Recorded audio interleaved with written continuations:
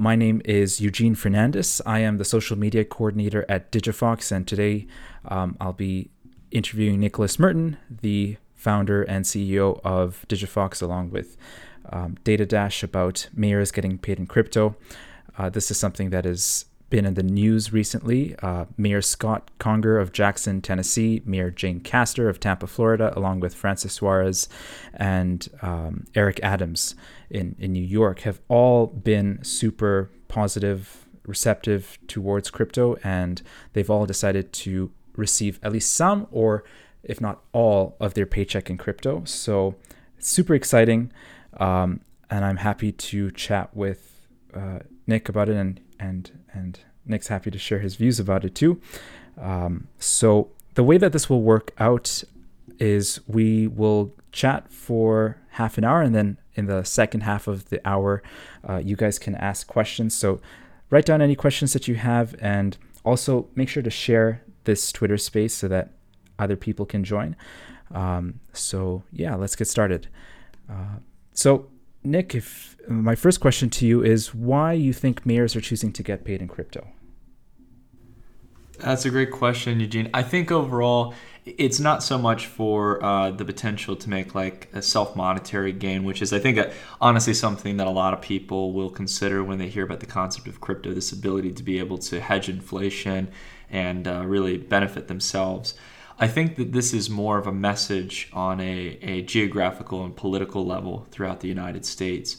And it's a showcasing of whether or not, as a mayor or as a Congress official, congressional official, or any level of government you can think about that has some kind of weight in policy decision making, whether or not they're going to be on the edge and the verge of this new technology, which we're seeing right now in crypto, or if they're going to stay in the past, take more of a passive approach to it, and remain skeptical of crypto. I mean, there's no really other way to put it, unfortunately, for better or for worse, that there are a variety of different opinions on how crypto needs to be treated. And I think what we've seen with Mayor Suarez in Miami and Florida, as well as Eric Adams in New York, I think we're really starting to see a couple of mayors who want to maintain the dominance of innovation across other jurisdictions. I think it's something I'll kind of hit on as we go throughout the entire conversation here. We're really seeing a competition of what I call geographical arbitrage. This is something that people have written about or talked about in certain capacities across countries, the ability to be a digital nomad and take your residency and your citizenship elsewhere in the world. And it's a bit of a controversial topic for sure, but in the sense of the United States, the one thing people forget is that the United States is built in a way where it's almost as if you have 50 unique countries within one whole country. You certainly have the federal government, which has the overweighting power over the state and local branches, but you have so much flexibility and power within the local and state level of government to be able to lead forward in building spaces for innovation, to stand out against your local counties as well as other potential competitors or other states in this case. So that's a big term I'm going to kind of build on as we go throughout the conversation. But again, think of it purely, this trend is not so much just because they want to get paid in crypto, but it's supporting the next movement of innovation that we're going to see here over the next 10 years. And whatever county and state leads the way is going to see a lot of economic growth. Awesome. What do you think this says about the credibility and status of crypto in the United States? I think it says a lot. To kind of put some context to it and a little bit of color on the history of like where did like mayors start deciding to get paid in crypto? That's the question that I've gotten asked from a lot of people. Like, why is it all of a sudden now government officials want to get paid in crypto when we've been hearing for years that they want to censor it? So this actually goes back to 2020. And this was a time where we were going through some pretty dramatic changes, what's generally referred to as structural readjustments. It was a world dealing with its first pandemic in a century, dealing with immense amounts of federal policies, changes to our everyday lives. And this generally left a lot of companies, especially a new industry like crypto, which was pretty infant, new, really fast-paced in the way it was growing, looking for, I think, kind of a home in these crazy times, much like many people were moving around during the past year and a half. So this industry was trying to find an established base. And we got to the point here where, traditional technology hubs or finance hubs where crypto kind of plays in both worlds. New York, for example, had been quite stingent on crypto. They've had the BIT license issued on a local level in the city, which basically makes any New York-based companies or people who want to service New York residents have to have a BIT license. And outside of that, for San Francisco, between the cost of actually having operations in San Francisco, there's a statistic that I remember where companies, let's say, for example, you raised a Series A round for your startup and you had $5 million for the raise. Generally speaking, companies were spending about 1/5 to 1/4 of that on real estate to either host their offices or to pay the additional salary for their employees to cover living in those jurisdictions. So, finding cheaper real estate, finding an environment on a local and state level that was more regulatorily supportive of crypto, that was a big issue with San Francisco as well as New York. And what we've seen is not only generally as more people move to the suburbs, this has opened up a variety of other cities, places like Austin and Houston, Texas, Miami and Florida. A lot of people have been making the geographical move to various different regions. And this is kind of sprung up not only due to what's happened, obviously due to COVID, but the secondary element was that you had a bunch of mayors who saw this trend happening. They saw that it was serious, and they saw along with that as well the potential behind cryptocurrency. They are highly interconnected, in my opinion. I don't think it's just purely two separate trends. What you saw with Mayor Suarez was a lot of people on social media who worked in the crypto space talking about taking traditional technology innovation in various sectors, but particularly in crypto, towards other various regions across the world. There's actually a tweet. It's from a general partner, a guy named Delian, in this case, who works at he's a general partner or principal member of Founders Fund. It's a Silicon Valley based fund or San Francisco based fund that has Peter Thiel, very high level VCs, founders, and investors on board. And he had put out a tweet on Twitter where he was basically saying, okay, guys, hear me out. What if we move Silicon Valley to Miami, right? And this was just meant to be a joking tweet. And whereas at the time, there was a lot of these people talking about making the move and making a shift, whereas a lot of people were saying, like, good, go out of our city. We don't want you. We don't need you. There was mayors like Suarez who had everything to benefit and nothing to lose by reaching out and asking a simple question. And this is literally what he tweeted. He said, how can I help? And that's the kind of attitude I think that is going to help Miami and also Eric Adams in New York make the necessary shifts, whether they are a jurisdiction that has dominant technology or finance development and or wants to become in that position, right? No matter what side of the table they're on, that's the kind of attitude that started to lead these dramatic shifts. And I think it's also as well why people like Mayor Suarez and Eric Adams, they're also willing to stick it, just as hard in this case by basically saying we're going to be accepting a portion of our salaries in crypto. We want to showcase people who are building in these sectors that we're not closed-minded to it. I think the moment a mayor is able to actually start receiving a portion of their pay in crypto, it sends signals to founders, and I can say that on behalf of myself and many others, that wow, this is actually a jurisdiction I'd want to have an office. I'd want to bring economic growth and general value to the region because I know that the talent's going to be flocking there and that it's an open jurisdiction that's going to build the right regulatory framework for that innovation to foster without suppressing it. So back to your question, Eugene, which is I know a little bit off of where I rambled on about, which was, what does this do for the state of crypto? I think this is really the final, although I bet there are many other states that I can't think of, and I don't mean to be too dramatic. I do believe that this is one of the final missing pieces in crypto, and it's why we have a big focus on getting paid in crypto and offering that to people in Digifox, is because of the simple reality that, look, like we've seen crypto being traded. It's been able to establish itself as a multi-trillion-dollar market. Bitcoin's an over $1 trillion asset now. We've already seen a market established around these currencies. Now it's time to consider really in a serious manner starting to get paid in a portion of these currencies as part of our salary. And that's something, again, we've been kind of thinking about behind the scenes for a long time with our partners and wanting to make a reality for people. And I think, Mayor Suarez and all those people who are getting on board with the trend, it's a sign of the times that this is going to happen. Central banks are likely not going back from printing enormous amounts of money, and outside that as well, consideringly, keeping interest rates considerably low, near 0%, as close as they possibly can, maybe even fathoming negative interest rates. Where having the $9.5 trillion in deposits that U.S. citizens have right now, and the bank account earning nothing.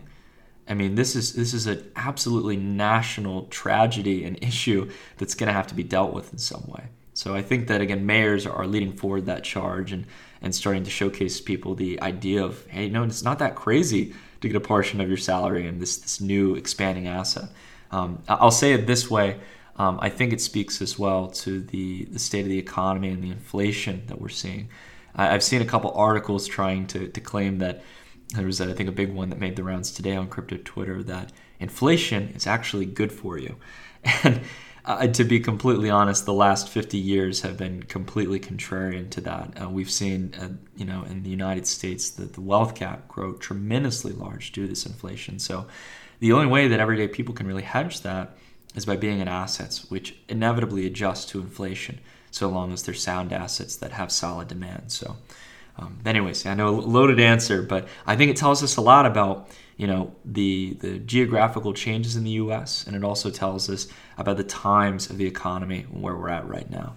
It's not so much just about liking crypto or thinking that they can make a quick buck off of it. It's more about the message. Gotcha. So if we go along from what I heard, it sounds like you think that this is done in large part to help attract capital and talent to cities.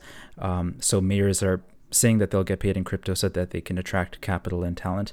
But do you think that would work out even for smaller cities like Tampa and Jackson compared to bigger cities like Miami and New York? I mean, absolutely. I think that it's really what we're seeing is something that hasn't happened in the U.S. For a very long time, which is new industries being created. And then outside of that as well, all of these local and state bodies trying to win a piece of that market share. And that's a really cool thing. That's honestly one of the beauties, not just of the U.S., but many other countries across the world that are constantly competing to bring innovation into the region. And it's productive innovation. It's productive innovation in the sense that it's building new technologies that will transform the way we think about money, we think about payments, managing capital, and a lot of really big inefficiencies remain in finance. So I think that there's still so much room, and it's not a winner-take-all kind of scenario. There will be some highlighted winners, but if you, as you were mentioning, Gene, about Tampa, for example. Even established cities like New York City. I think this is kind of telling here when established cities like New York City, not like Miami, which isn't really known for finance or tech innovation. When you see both new jurisdictions like Miami competing for this, as well as the large players like New York City, I think that's a really telling sign that there's a lot of market share here, and people are going to try on a governmental level. In order to be successful politicians and grow their districts and their economies, they're going to compete tooth and nail to be able to get as much market share as possible. But I don't think it'll be a winner-take-all scenario. Gotcha. Let's go into New York City and Eric Adams, because that's really interesting. He seems to be extremely receptive to cryptocurrencies and blockchains. Like, he said that crypto should be taught in school. He's going to create New York's very own digital coin called the NYC coin. He's going to receive his first 3 paychecks in Bitcoin, and he plans to turn New York into a cryptocurrency hub. But, New York is a state where you have to have a license to, I think, buy and sell crypto or to engage in crypto at all. So do you think that Eric Adams is just talk, or do you think he'll have lots of success actually trying to bring in updates to regulation that's stifling the development of the cryptocurrency industry in New York? Yeah, I'll make a joke at the start, and this is with all due respect to Eric Adams, but I've heard he's only getting 3 paychecks in the form of Bitcoin. And all the while, even though at DigiFox we're focused on getting maybe 10, 20%, maybe 30% or more of your paycheck in crypto, I will say I want to hear him bump up those numbers to know he's worth his salt on the statement. But no, I mean, In all seriousness, Eric Adams, I think, is a phenomenal candidate in the sense of purely like servicing crypto needs. To be fair, I can't speak on like the broader political ramifications of him as mayor. Same with Mayor Suarez. I don't know enough about their backgrounds there, but I do know about what they've tried to do for the crypto space. And look at, there's a lot of things you mentioned there, like receiving his paycheck in crypto. That's one thing I think is that's very interesting to see. That'll help to normalize that trend, and that's a big benefit. Just serving as a leader. The New York City coin. I know that there's also, Mayor Suarez is trying to do the Miami coin. I'm a little bit more skeptical of city-based coins. It's a very new concept, and I'm interested to see more about how they're going to roll that out and what kind of dynamics it plays into. Like, what can it be used for? Is it purely just a currency like Bitcoin? This has all been stemming out of my understanding, through the Stacks platform, which is like a DeFi layer for Bitcoin, which I followed for a while. Out of all three things that you mentioned there, Eugene, the biggest one to me is the topic around the BitLicense. This has been something that, in my opinion, not coming from a legal expert by any means, but has suppressed a lot of innovation in what has been known for the last century as the hub of innovation for finance in the West, especially in the U.S. I mean, New York City, the Big Apple, is where the vast majority of financial innovation happens. You've got Wall Street. You've got a ton of wealth in the city that circulates through the financial system. And it's really unfortunate to see New York City for so many years falling behind in this technology and more than anything suppressing it. And I think that they thought they could have a stranglehold in the crypto space more than they were actually able to hold on to. And it's now gotten to the point where the leadership, it's gotten so bad that the leadership actually, as a major standing point of its campaign on a mayor-based election, right, actually had to be around an innovative, still relatively new industry like crypto. So I think that speaks volumes about the BitLicense and the regulatory framework that New York's had, because it's censored a lot of opportunities. I'll give just one example here that's relevant for Digifox users. To my understanding, on a legal basis, the reason we can't service New York users through our Celsius integration is because of the restriction of BitLicenses. Now, you can have a self-custodial wallet in this case. There's no way to stop that, right? Self-custodial wallets are not really prone to any geographic region. They're 12 to 24 words. But if you're utilizing a custodial-based platform like Celsius, on the other hand, that changes the game. And if you're in New York City, even though Celsius technically can service it themselves now, they have a kind of exemption or a way to get around it. In the sense of Digifox, we can't service New York residents because of this restriction. And we can do everything by the books. We can follow KYC or Know Your Customer. We can follow AML or anti-money laundering practices. You can do so many things to be a compliant company and do things for the better interest of users, especially in a time where we know there's such hectic inflation. Unfortunately, these kind of restrictions and regulatory practices have restricted so many startups from servicing a multi-million population city that's known for financial innovation and open to this innovation. So, look, it's not the end of the world, but getting rid of the BitLicense and at least maybe reworking it with a new piece of legislation and a new framework for innovation is going to likely solidify. I can't talk about it enough. If they actually get through on fixing this, it's going to help solidify New York's market share of the crypto space, because they already have all the capital and the innovative capabilities there and the talent. They've just got to make it happen, and they've got to compete faster than the remote world and all these new jurisdictions. One last question about New York. Why do you think it was that they brought in the BitLicense in the first place? I think we could always debate about for hours. I don't know enough about the backgrounds of who really pushed for the BitLicense. You never really get to know who's really pushing for laws and regulations. But I will say this. The kind of restrictiveness of the BitLicense and the cost and time that goes into getting a BitLicense, I think speaks volumes that whether it was a crypto-based company, like well-established player, or like traditional banks and financial institutions, that they were trying to censor competition, and they were trying to censor the growth of crypto. And as you guys will know, if you happen to listen to the Twitter Spaces here, or you follow me on YouTube, I'm not one to try to make blanket statements or conspiracies, but I think that this is, it was really like, I mean, if this was just purely good intention, I think it would be a fine example of good intentions still leading to bad results, right? You can walk in with good intentions, wanting to make sure that you're letting an industry foster properly, but you can end up crushing it in the end if you don't spend the time to understand it, hear from the ecosystem. And this is why, like Hester Peirce from the SEC, for example, aka Crypto Mom, she's been a really positive influence. I got to meet her myself at Consensus in New York, one of the largest crypto conferences. And speaking of that, Consensus has now moved from New York. They've been there for multiple years. They've now moved down to, I think, down to Texas now. So I think that's, again, a sign of the times that New York has really started to miss out on this trend. But I digress on the story about Hester Peirce. You know, there are some regulators out there who want to have a safe harbor policy. They want to give window of time for these new companies or new projects to innovate and be able to make mistakes. Because if you don't let them innovate, right, and open up to the idea that, okay, there's going to be some mistakes here and there, then you won't be the sector, the jurisdiction that services the innovation of the sector, and likely would not be able to bring in all the jobs, the economic growth, the increase to GDP that you'd want to see, right? So again, and then as time progresses, you learn about how to establish those policies that can keep you from making the same mistakes again, right?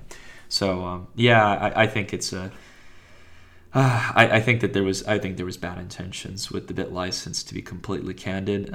Outside of that, it was maybe good intentions that ended up with bad results. Gotcha. Let's move to Francis Suarez, who is an absolute trailblazer. You mentioned earlier that, you know, he responded to someone with "How can we help?" and that is an attitude that's completely different from the way, for example, that Elon Musk was treated when he was asking for help. Someone told him to F off from California.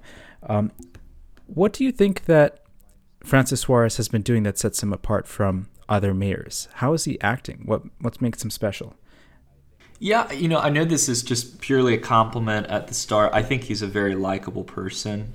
You know, like my understanding is that he has a Cuban descendancy. He has like a lot of people in Miami, a really interesting, I think, story that's rooted in the values of the U.S. So putting outside of that, that's more the personal viewpoint. I think he's really nice in that regard and has a really great story to tell. The thing about him with Miami, out of all the jurisdictions, and you were mentioning, Eugene, very well, that there's established jurisdictions like New York City that just elected Eric Adams as their new mayor. But there's also a lot of new places that are, we're starting as a mayor or as a congressional member, I'm receiving a portion of my salary in crypto, or we're going to explore different pieces of legislation for crypto, yada, yada. A lot of it, to me, comes across as talk, whereas Suarez has been really at the forefront of this entire movement. He leapt on it faster than anyone else. And outside of that, he has been doing everything in his power. And he's stated this since he's really come on as mayor and started to see these changes. He's a big emphasis on transportation, like really reworking Miami's transportation sector. I felt that when I was down there in Miami visiting for Bitcoin Miami over the past couple months. And outside of that, he is heavily open to really starting to dominate some of these new sectors and bringing talent to Miami. And the way that proves this is you can see it in the property values. You can see it in the companies that are moving there, that are setting up operations and shop there.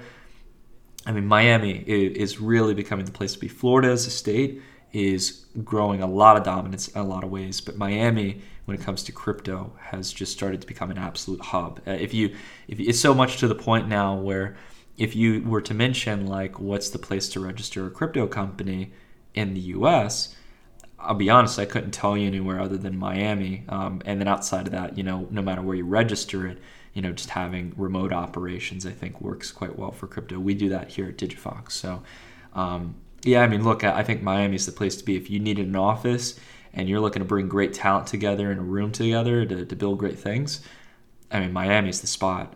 Outside of that, you've got a couple other hubs in the U.S. where you can find great talent, but not as much crypto-minded people with the move forward. So I think that's what sets him apart. He's all in on this idea of crypto, and that'll either be phenomenally good in the long term. It'll pay off for him really well.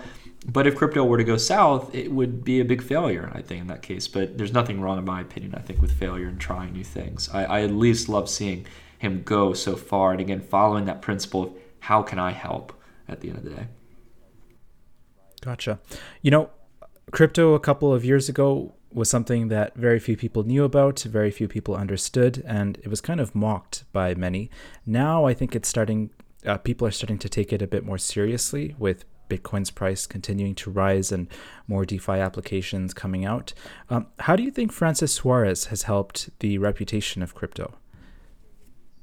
I think the biggest thing that Suarez did is it's actually not just the sheer fact that he's going to be receiving a portion of his pay in crypto, or more specifically in Bitcoin. I think it's back to this point here where he solidified that, like, look, if the world hasn't woken up to it, I'm not waiting for them, that crypto is going to be the next tech sector. Like, this is the opportunity to build another Silicon Valley. If we think about all the social media, cloud storage, AI, you name dozens of innovative industries in the Valley that probably to get together combined generate hundreds of billions of dollars of revenue every year, if not more. You know, Silicon Valley is a gem in the United States. It's a big reason why California's GDP is as high as it is, even though it has a larger population. And a lot of it is because of the tech innovation there and the companies that employ a lot of people. The problem that most people didn't see is they've been laughing and mocking at crypto, is exactly as you said, Eugene. And now you see someone like Suarez who, like any other new trend, there's going to be people who find it first and they see it and they don't laugh at it and they don't mock it and they go, hey, how can I help? Can I have some conversation? Can I learn with you? And this is actually another thing that sets Suarez apart, is that he was not only the first mayor to really kind of take on the crypto industry, he would have sit-down conversations with actual business owners. And he would sit down with some of these new innovative startups in the crypto sector, ask them what they needed, what kind of environment they needed in order to do this innovation, and what would attract them to that jurisdiction. And I think he really started to, in almost a real handshaking way, be like, hey, I'm here for you, as a mayor. So I know I'm being a little bit, maybe in a sense, like kind of like personal and touchy in this case, like in the sense of like how he differs than most mayors. But I think he really showed the world stage, especially the United States, that it's time to take this serious. Like, you can think crypto is still speculative. You can criticize it for its flaws. There are many in crypto, but it is an emerging asset class. And Bitcoin, Ethereum, Litecoin, a lot of the major established cryptos, they can't be ignored anymore. So yeah, I think more than anything, he not just got paid in crypto, and he didn't just explore creating his own city coin or city cryptocurrency, the Miami coin.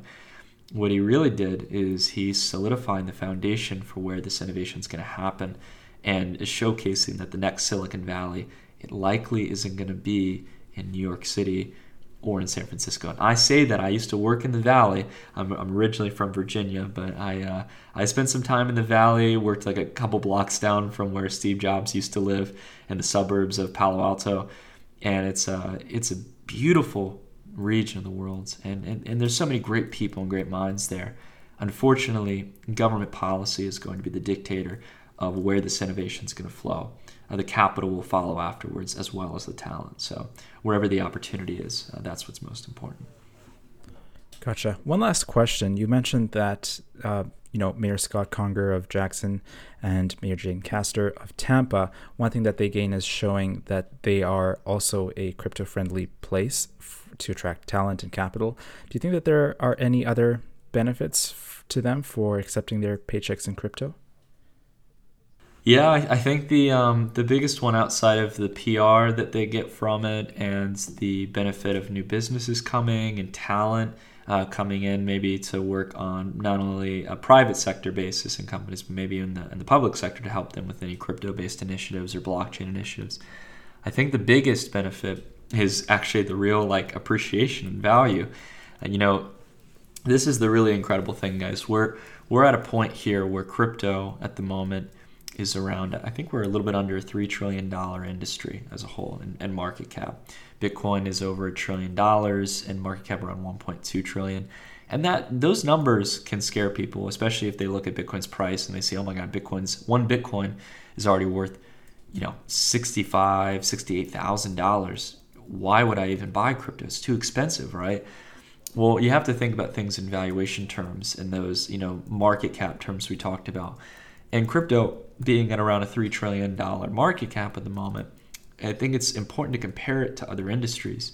And you'll see that with global equities, so the stock market alone are about $120 trillion in value.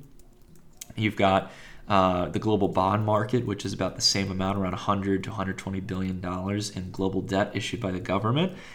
So you take crypto and even compare it to just gold as a whole, like gold, silver, and other precious metals, you're talking about $13, $14 trillion in value. The question I always ask people is, what sector do you think is the most likelihood to double, triple, or 10x in the next couple of years? And I think the simple answer here is crypto. I don't think there's any way we could really debate it. With the proven track record of crypto's performance, and even though it has these massive corrections, they're followed by massive rallies that usually set each and every time new all-time highs. So I would say to your question, it's a bit of a loaded response, but I think that the mayors actually receiving a part of their pay in crypto is going to showcase, like, man, we've got some actual major public officials who are doing really well. That's hopefully one thing. It'll hopefully lead to less corruption because politicians will find a new means to make more money than just their core salary. So that's a hopeful positive change that could come out of it as well.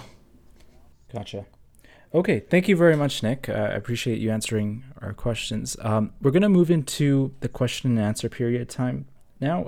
I'll start out by asking Francis what his thoughts are, but before I do that, I just want to let everyone else know that we're going to end this in 10-15 minutes from now. So if you have a question, please request the microphone. It should be in the bottom left hand side of your screen, and we'll write down the order in which people have asked for the mic, and then I'll ask you to speak, and then you can ask your question, and then please remute yourself after you have asked your question, and we'll go from there. So, Francis, what thoughts and questions did you have?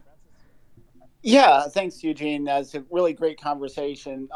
One thought that I've had, I'm not sure if it's a question or a thought, but it's very interesting in the history of currencies in the United States, not just cryptocurrencies, but like if you go back to the 1800s, I live in New England and, very interested in history, but it used to be that cities and towns and states would make their own currencies, right? And so one of the things that we're talking about here is that the mayor, besides getting paid in crypto, has at least floated the idea of New York City issuing its own cryptocurrency. And I think this could be sort of as part of a snowball effect, that not only will municipalities and states be able to issue their own cryptocurrencies, but maybe even like gold-based real currencies as well. And New Hampshire has taken some steps in that direction with the gold back, which I just think is really fascinating. And it's sort of how things used to be done in the United States going back to the 1800s, where there wasn't this sort of monopoly with the federal dollar, that the states and the municipalities were allowed to issue their own currency. In a certain sense, that meant more freedom and just more kind of local autonomy. And I always think democracy always works much better the more that you have local people engaged rather than just it all being centralized. So I thought that was an interesting side effect, that it could sort of open the legal door of not only having cities issue their own cryptocurrencies, but just currencies in general. That's just one thought that popped into my head on this. That's a really good point, Francis. I completely, I never really correlation that these city-based coins that some of the mayors are touting, if they really start to charter on like the traditional state-based currencies in the United States. That's the interesting thing that a lot of people don't know. Before you had the greenback, like the standard U.S. dollar.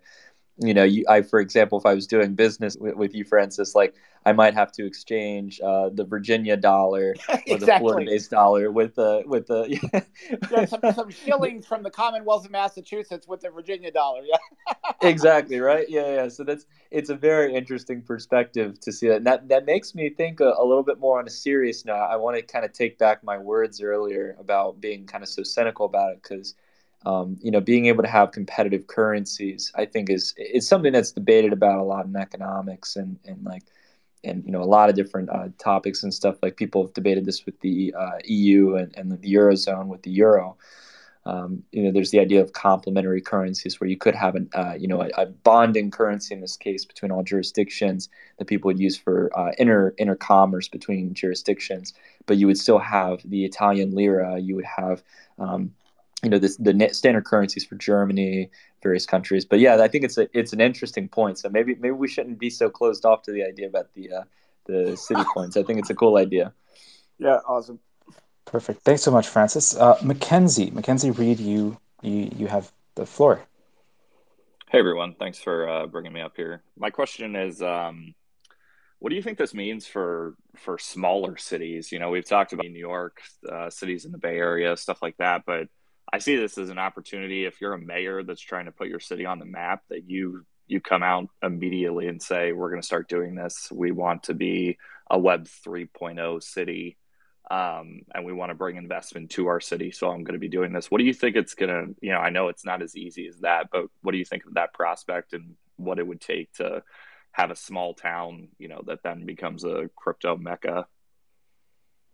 Yeah, I'm fully on board with you, Mackenzie, like in the idea that this is going to benefit local areas. Like, well, first off, we've got I like to view things on a macro level. So we know right now, and this trend is still continuing because the housing market is absolutely like on fire right now, not just in the big cities like Miami, but in a lot of, really at the end of the day, a lot of the suburbs.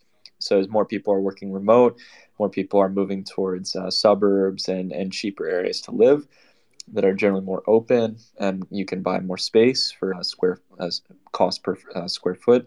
I think that has already pushed the trend for a lot of these local governments to start leaving their presence. And I think it's partially not only going to be about the innovative hubs where these companies are based, because I think, again, the future is kind of like a hybrid work in the office / remote, and it's going to be more about like companies trying to attract that talent. So for those who are working on a remote basis, it's about building like the environment for them to be able to prosper in those cities, having favorable laws and standards for crypto within those jurisdictions, and offering complementary services, I think, to people who are own crypto or invest in crypto. So yeah, man, I honestly, I think, to be completely like humble, I don't know if we know what it's going to look like yet, but I think there is going to be a lot of local level governments that are going to benefit from this major new transformation throughout the U.S. Great, thanks for your input. Thanks for requesting speaking privileges, Mackenzie. Just for everyone else who might have just tuned in, if you have a question for Nick, definitely hit the bottom left button on your screen to get speaking privileges. Hope will give you that permission, so just mute yourself after you have that, and then we'll go through the order in which people have requested that, and then you can ask your question then. Sandeep, you have the floor. Hey, thank you so much. I'd like to ask, what about because metaverse is right now, there's a lot of talk about metaverse. So, in that perspective, how you see the current topic? So that is what I was about to ask. Thank you. Yeah, it's a good time. Yeah, we did a space last week about the metaverse and talked pretty deeply about the trends for it. So I was just going to point, if you wanted to check that out, we've got it uploaded on Anchor, our last space on the metaverse. But it's interesting. What I haven't thought too much about is what jurisdiction is going to start to have major dominance of the metaverse space, and servicing development in those sectors. I would say, Miami is probably the biggest right now because it's been servicing as an overall crypto hub, and they're trying to service various other sectors outside of just crypto as money. So I would say that Miami is probably a good hub for that. But the general bottom line, for those who may have missed the previous webinar or the previous Twitter Spaces we had, I think that the metaverse right now could be very well in its infancy, and we're going to see some major innovation in the next year or so. But I think the real metaverse that we talk about, like the Ready Player One style metaverse, where we're completely plugged into a virtual world and spend more than half of our lives in this world versus the real world, I think that that's about a decade or so away, if not potentially up to 20 years, due to the restrictions of hardware for virtual reality. So, I think that it's going to be a progressive move towards it, but I think it's going to impact our lives as much as smartphones have, if and when we get to that point where we can build the hardware for it. Thank you so much, Nick. Awesome. No, thank you, Sam. I appreciate the question. And same goes back to Kinsey as well, Mackenzie. So, Sandeep, I also wanted to say that we released the recording of the Twitter space we had last week on the metaverse. It's on Spotify right now. So if you type in Digifox Spaces with Nicholas Merton, you'll be able to listen to what Nick spoke about last week. So if you're interested in the metaverse, you can definitely listen to that there. Thanks for your question, though. Thank you so much. I'll do that. For our next speaker, we have Kevin. Kevin, you have the floor. Hey, Nick. Nice to meet you. Quick question. If mayors do get paid in crypto, how much affect, like, for example, if mayors get paid in Bitcoin or Ethereum or, Dogecoin, how much would it affect that specific coin itself and the crypto and, like, mass adoption if a mayor decides to go with a meme coin other than like a Bitcoin or Ethereum?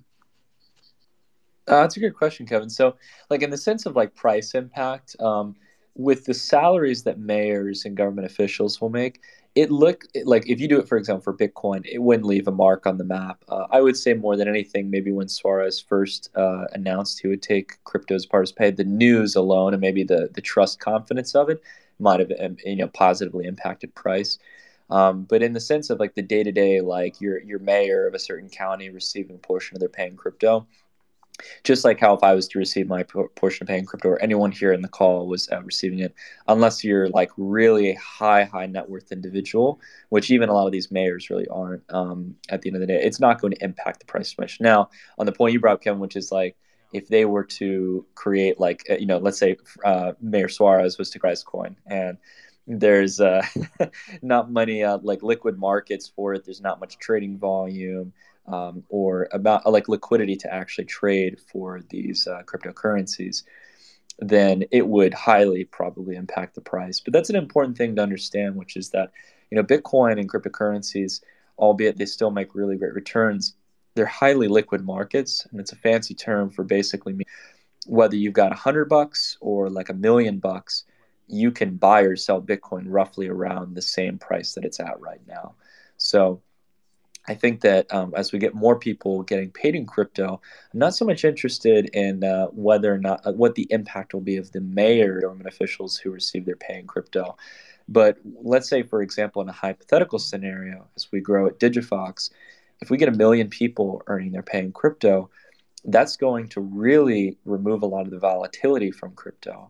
So if you think about like the corrections that we get someone selling, $500 million of Bitcoin, that's going to have an impact on price if they just go to the exchanges and sell it. Whereas during that time period, there's more people who are passively investing in crypto and getting a portion of their salary in crypto. And that's going to not only help crypto grow in general, but it's also going to soften the blow from corrections and reduce a lot of the scary volatility that people are afraid of in crypto. So that's just one of my thoughts on that. But hopefully that answers your question, Kevin. It was a good one. I really appreciate it. Thank you so much. Awesome. That was really a really good question, Kevin. Thank you. It looks like we have time for one more question. Z, you have the floor. Hey guys, my question was kind of related to inflation with Bitcoin and seeing that, inflation levels were higher than most people expected. My thought would be that Bitcoin, at least those kind of in the crypto space, would push towards Bitcoin more because of the inflation on the dollar and everything like that. And we didn't really see much of an uptrend or an uptick based on those numbers. And I was wondering if you thought, or if that's like more correlated or less correlated than I thought it was initially. That's a great question, Z. Eugene and I have actually talked a lot about this before. And this is like, for example, like, think back to when like the Federal Reserve, for example, printed its fourth round of quantitative easing, the biggest one. The thing that I heard from a lot of people, they'd ask me like, Nick, like we just literally diluted the monetary supply by 25%, right? Like we just printed 25% of the existing supply in new cash and money. how did Bitcoin not go up 25% or more, right? And it's a fair question, because you would effectively think if markets are directly efficient as they should be, then it would reflect it.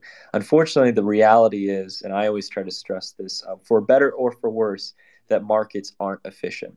This is a big stance I hold personally. Now, without rambling too long on it, the biggest reason why is when you saw these inflation numbers come out, that Bitcoin doesn't absolutely skyrocket. It did actually uptick a little bit. We did see a nice little bump up in price when the inflation news came out.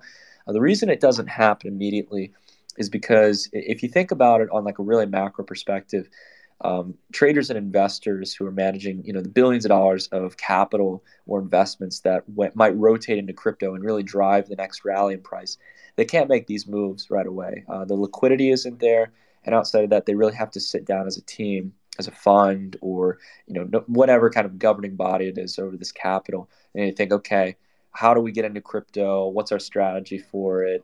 How do we want to average in? What's our percentage allocation that we want to crypto?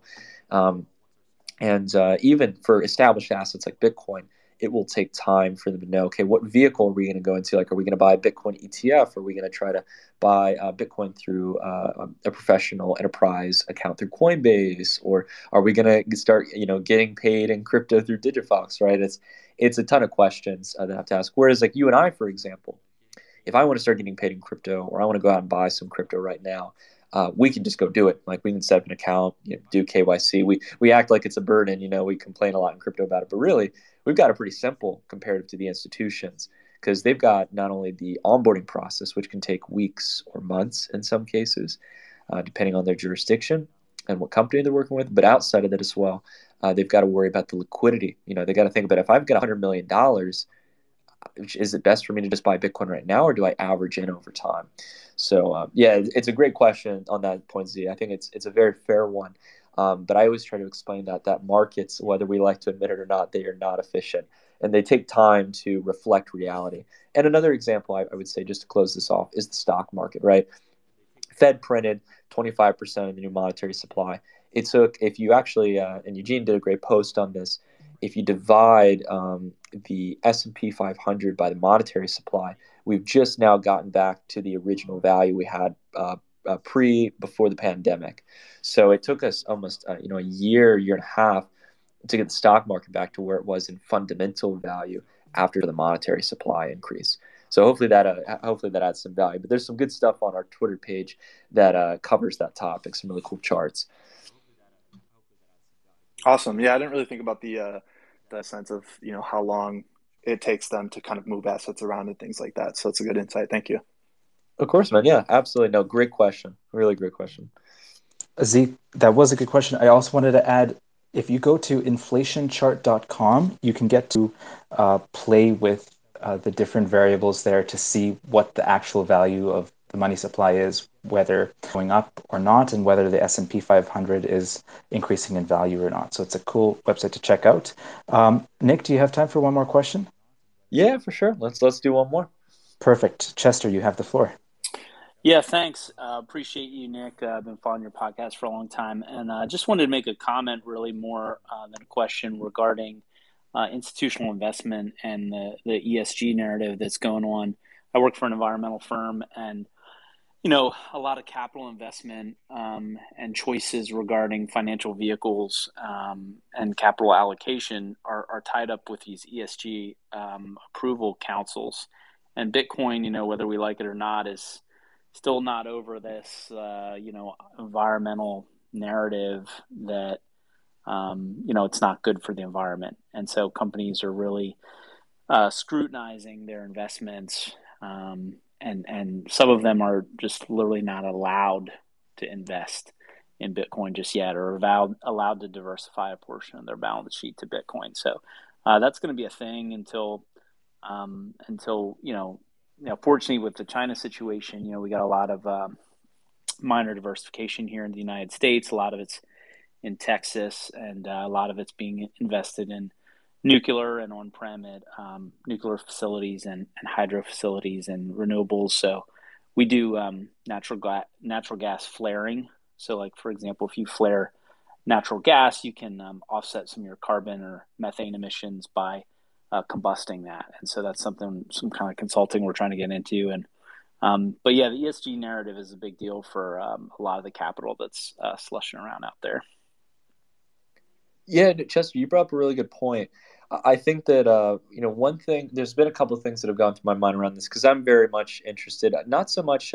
It's not that I'm negative on like the carbon credit market or anything in that regard, but any companies like looking to have more of a green impact or support like innovative technologies like nuclear, solar, wind. I'm all for that. Actually, out of crypto, my biggest focus is in like the next generation of transformation for energy. And I think that there is a big cusp of innovation right now. We're going through really a fancy government term called structural readjustments, which is, when you have a catalyst moment like we had over the past year for some major changes and creation of money, you see governments pushing dramatic innovation to meet certain types of. And I think dealing with the climate and stuff is one of them. So, actually, you brought up a good point about Bitcoin. I hold a relatively like neutral view. I think that crypto has progressively gotten more green over time, but at the same time, I'm not going to be ignorant of the fact that like crypto still, whether it's natural gas or oil or other forms of energy. In this case, it's usually going to be on the grid. It'll likely be natural gas in the U.S. It's Well, another point on the just cost or the effective use of energy, and Michael Saylor right. talks about this all the time when he's saying like, well, do we really count the cost of in energy of what it costs to secure the Visa network or the PayPal network or all these other Right. networks?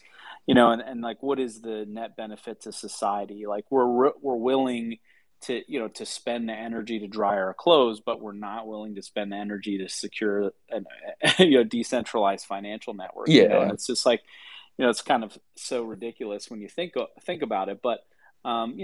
Regardless, the narrative's out there, and I think it is changing. I'd be interested to see here, in the United States, if in the next couple of years, cities and states are able to introduce base load or new forms of generation, expanded renewables with storage and things like that, and use Bitcoin as kind of a buyer of last resort for Bitcoin mining. Data centers, who have pre-purchase agreements for certain rates of electricity are looking to expand by using Bitcoin mining to use power that maybe they already paid for that they're not using, burst capacity, things like that. And so there's like grid level things that allow states and local governments to over-engineer their infrastructure and then not just be wasting the money, because they have a buyer of last resort. So that's something that's interesting. Compass Mining's doing some of that, and there's some other companies that are doing that where they're getting these base level agreements at data centers and things like that. So yeah, no, it's a great company, and you're right. The one thing, Chester, that's so beneficial is that this could start to stabilize energy markets, and as you mentioned, make sure that like at least energy is not going to waste by any degree. Exactly. The biggest thing overall, like to your point, though, I know this might sound a little bit far fetched, and I'm keen to kind of hear like any thoughts on it and stuff. I'm curious if in the future, there's all these new ESG based products where you're either investing in like renewable based companies or companies that have a high ESG score where they're buying like carbon credits to offset their emissions and what have you, right? There's all these different vehicles being created. I'm really interested if there's going to be some way where you can invest either in one of two things, either crypto directly or into, like, for example, a basket of like mining companies or crypto related companies that completely offset their carbon in this case, like, or at least make sure that they have some kind of environmental efforts tied to it. And I think that might be the sweet spot that, to be honest, I haven't found anything that's done that. I would be really interested in like an ETF, like ETF creator, like general like exchange traded product creator, to be able to make something like that. So no, that's interesting. You gave me a kind of an idea there. I'd love to explore that and see if that's possible. The one thing I'll say is outside of like Ethereum, or sorry, outside of Bitcoin, I'm not 100% confident that we'll ever see a shift from proof of work. And a lot of people would argue that that's like really good. Some people would say, oh, we don't need proof of work. Generally speaking, I think that you're going to see a competition as systems that are going to proof of stake. But as you know, Chester, that can start to, like, again, I guess comparative to proof of work, some people argue on the decentralization side of things, but Well, that'll be an interesting change as well. yeah, I think, Ethereum's make the transition. You have Cardano and so many of these other blockchains that are all proof of stake, and I think it makes sense. But if you're looking for Chester, sorry to interrupt. Before yeah, you finish, yeah, we're getting close to the end, so just sure. deliver your last thoughts, and then we'll move on to the end.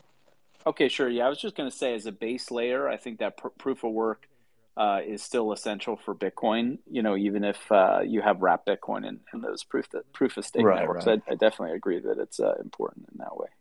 Yeah, no, I think overall having one solid proof of work network and other chains pulling off of it could be incredibly valuable. That's something I've seen some layer ones try to do where, I think there's Nervos, which has like the central knowledge base, or CKB, and you can build as side chains or other layers that pull from that central knowledge base. So I think that Bitcoin, with all the use cases people have used for Bitcoin hashes to sign for things or verify information, and even just as well transactions. The biggest thing for me that I'm really interested in, whether or other scaling solutions, I'm very curious to see how Bitcoin will scale long term, and like how to increase the value of that hash. Because if you can do that, then again, you stop getting people who are coming up with that argument of like, oh, like like, hey, like Bitcoin does so much for only these transactions and stuff. And I think Lightning and a couple other solutions will get us there. And Raj, you mentioned wrap Bitcoin and stuff as well. So no, really, Chester, great points, man. And it's cool to hear that from someone who has actually worked with a lot of ESGs and stuff. So well done, man. That's very cool. Perfect. Thanks so much, Chester.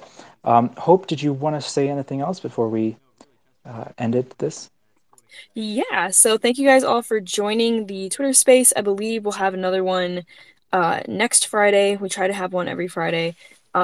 Next Wednesday, we are actually going to be having a webinar on hyperinflation. Nick will be hosting that with myself, and at the end, we'll be doing a live Q&A, just like we usually do for webinars. So the registration link, I just sent it out in Intercom. I believe Eugene will share it on Twitter as well, so you guys can register for the event. Yeah, it's going to be a good time. I think it's at 5 p.m. Eastern Standard Time, Wednesday, the 17th of November. So make sure you register for that. Love to see you guys there. If you have any other questions that you didn't get to ask during the Q&A here, feel free to message our in-app support chat, and we can put that on the list of topics to cover in a future Twitter space or webinar, or blog, or whatever piece of content that we will be producing. Or you can reach us in the app. So in the profile tab, you can contact support within the app with our in-app support, or you can message us on our website at digifox.finance, and you can reach us both ways. Pretty soon, as you guys know, we are launching a feature called Get Paid in Crypto, which is kind of what sparked this conversation today. We have a waitlist out for it right now. If you go to your Digifox app, there's a banner that you can tap and register for the waitlist. If you refer your friends, you can bump yourself up in the queue and be further along in the front of the line to receive the feature and test it out. So, and then we got some really exciting stuff kind of surrounding the waitlist and the feature before it launches that we're going to be releasing and announcing very, very soon. So stay tuned for that. Can't say anything more than that. But yeah, thanks for you guys for joining, and have a wonderful rest of your weekend. We will see you guys in the next Twitter space /webinar. Absolutely. Thanks so much, Hope. And Nick, did you have any last thoughts before we end it off? No feedback at all, guys, or any remarks. The one thing I was going to say, if you have any feedback on the Twitter space, feel free to DM us on as Hope mentioned, on any ideas you want to see, and on any ways that we can improve it as well. We're always open to any feedback. But guys, great conversation. I appreciate you all as always giving me the floor for a little bit to talk about my thoughts, and then getting to have some nice connection outside of that as well. Thank you guys again just for the really valuable thoughts. It was so nice to have you guys here and just making the time to join the space. So thank you. And if you guys want to listen into this or happen to miss some of it, we'll have it up on Anchor through Spotify later on. So if you guys want to listen to it, we'll share it here on the Twitter page. So make sure if you haven't already to follow us and hit the bell icon to get notified when we put out some tweets. So thank you guys for joining us, and we'll see you all in the next one. Thanks so much, everyone.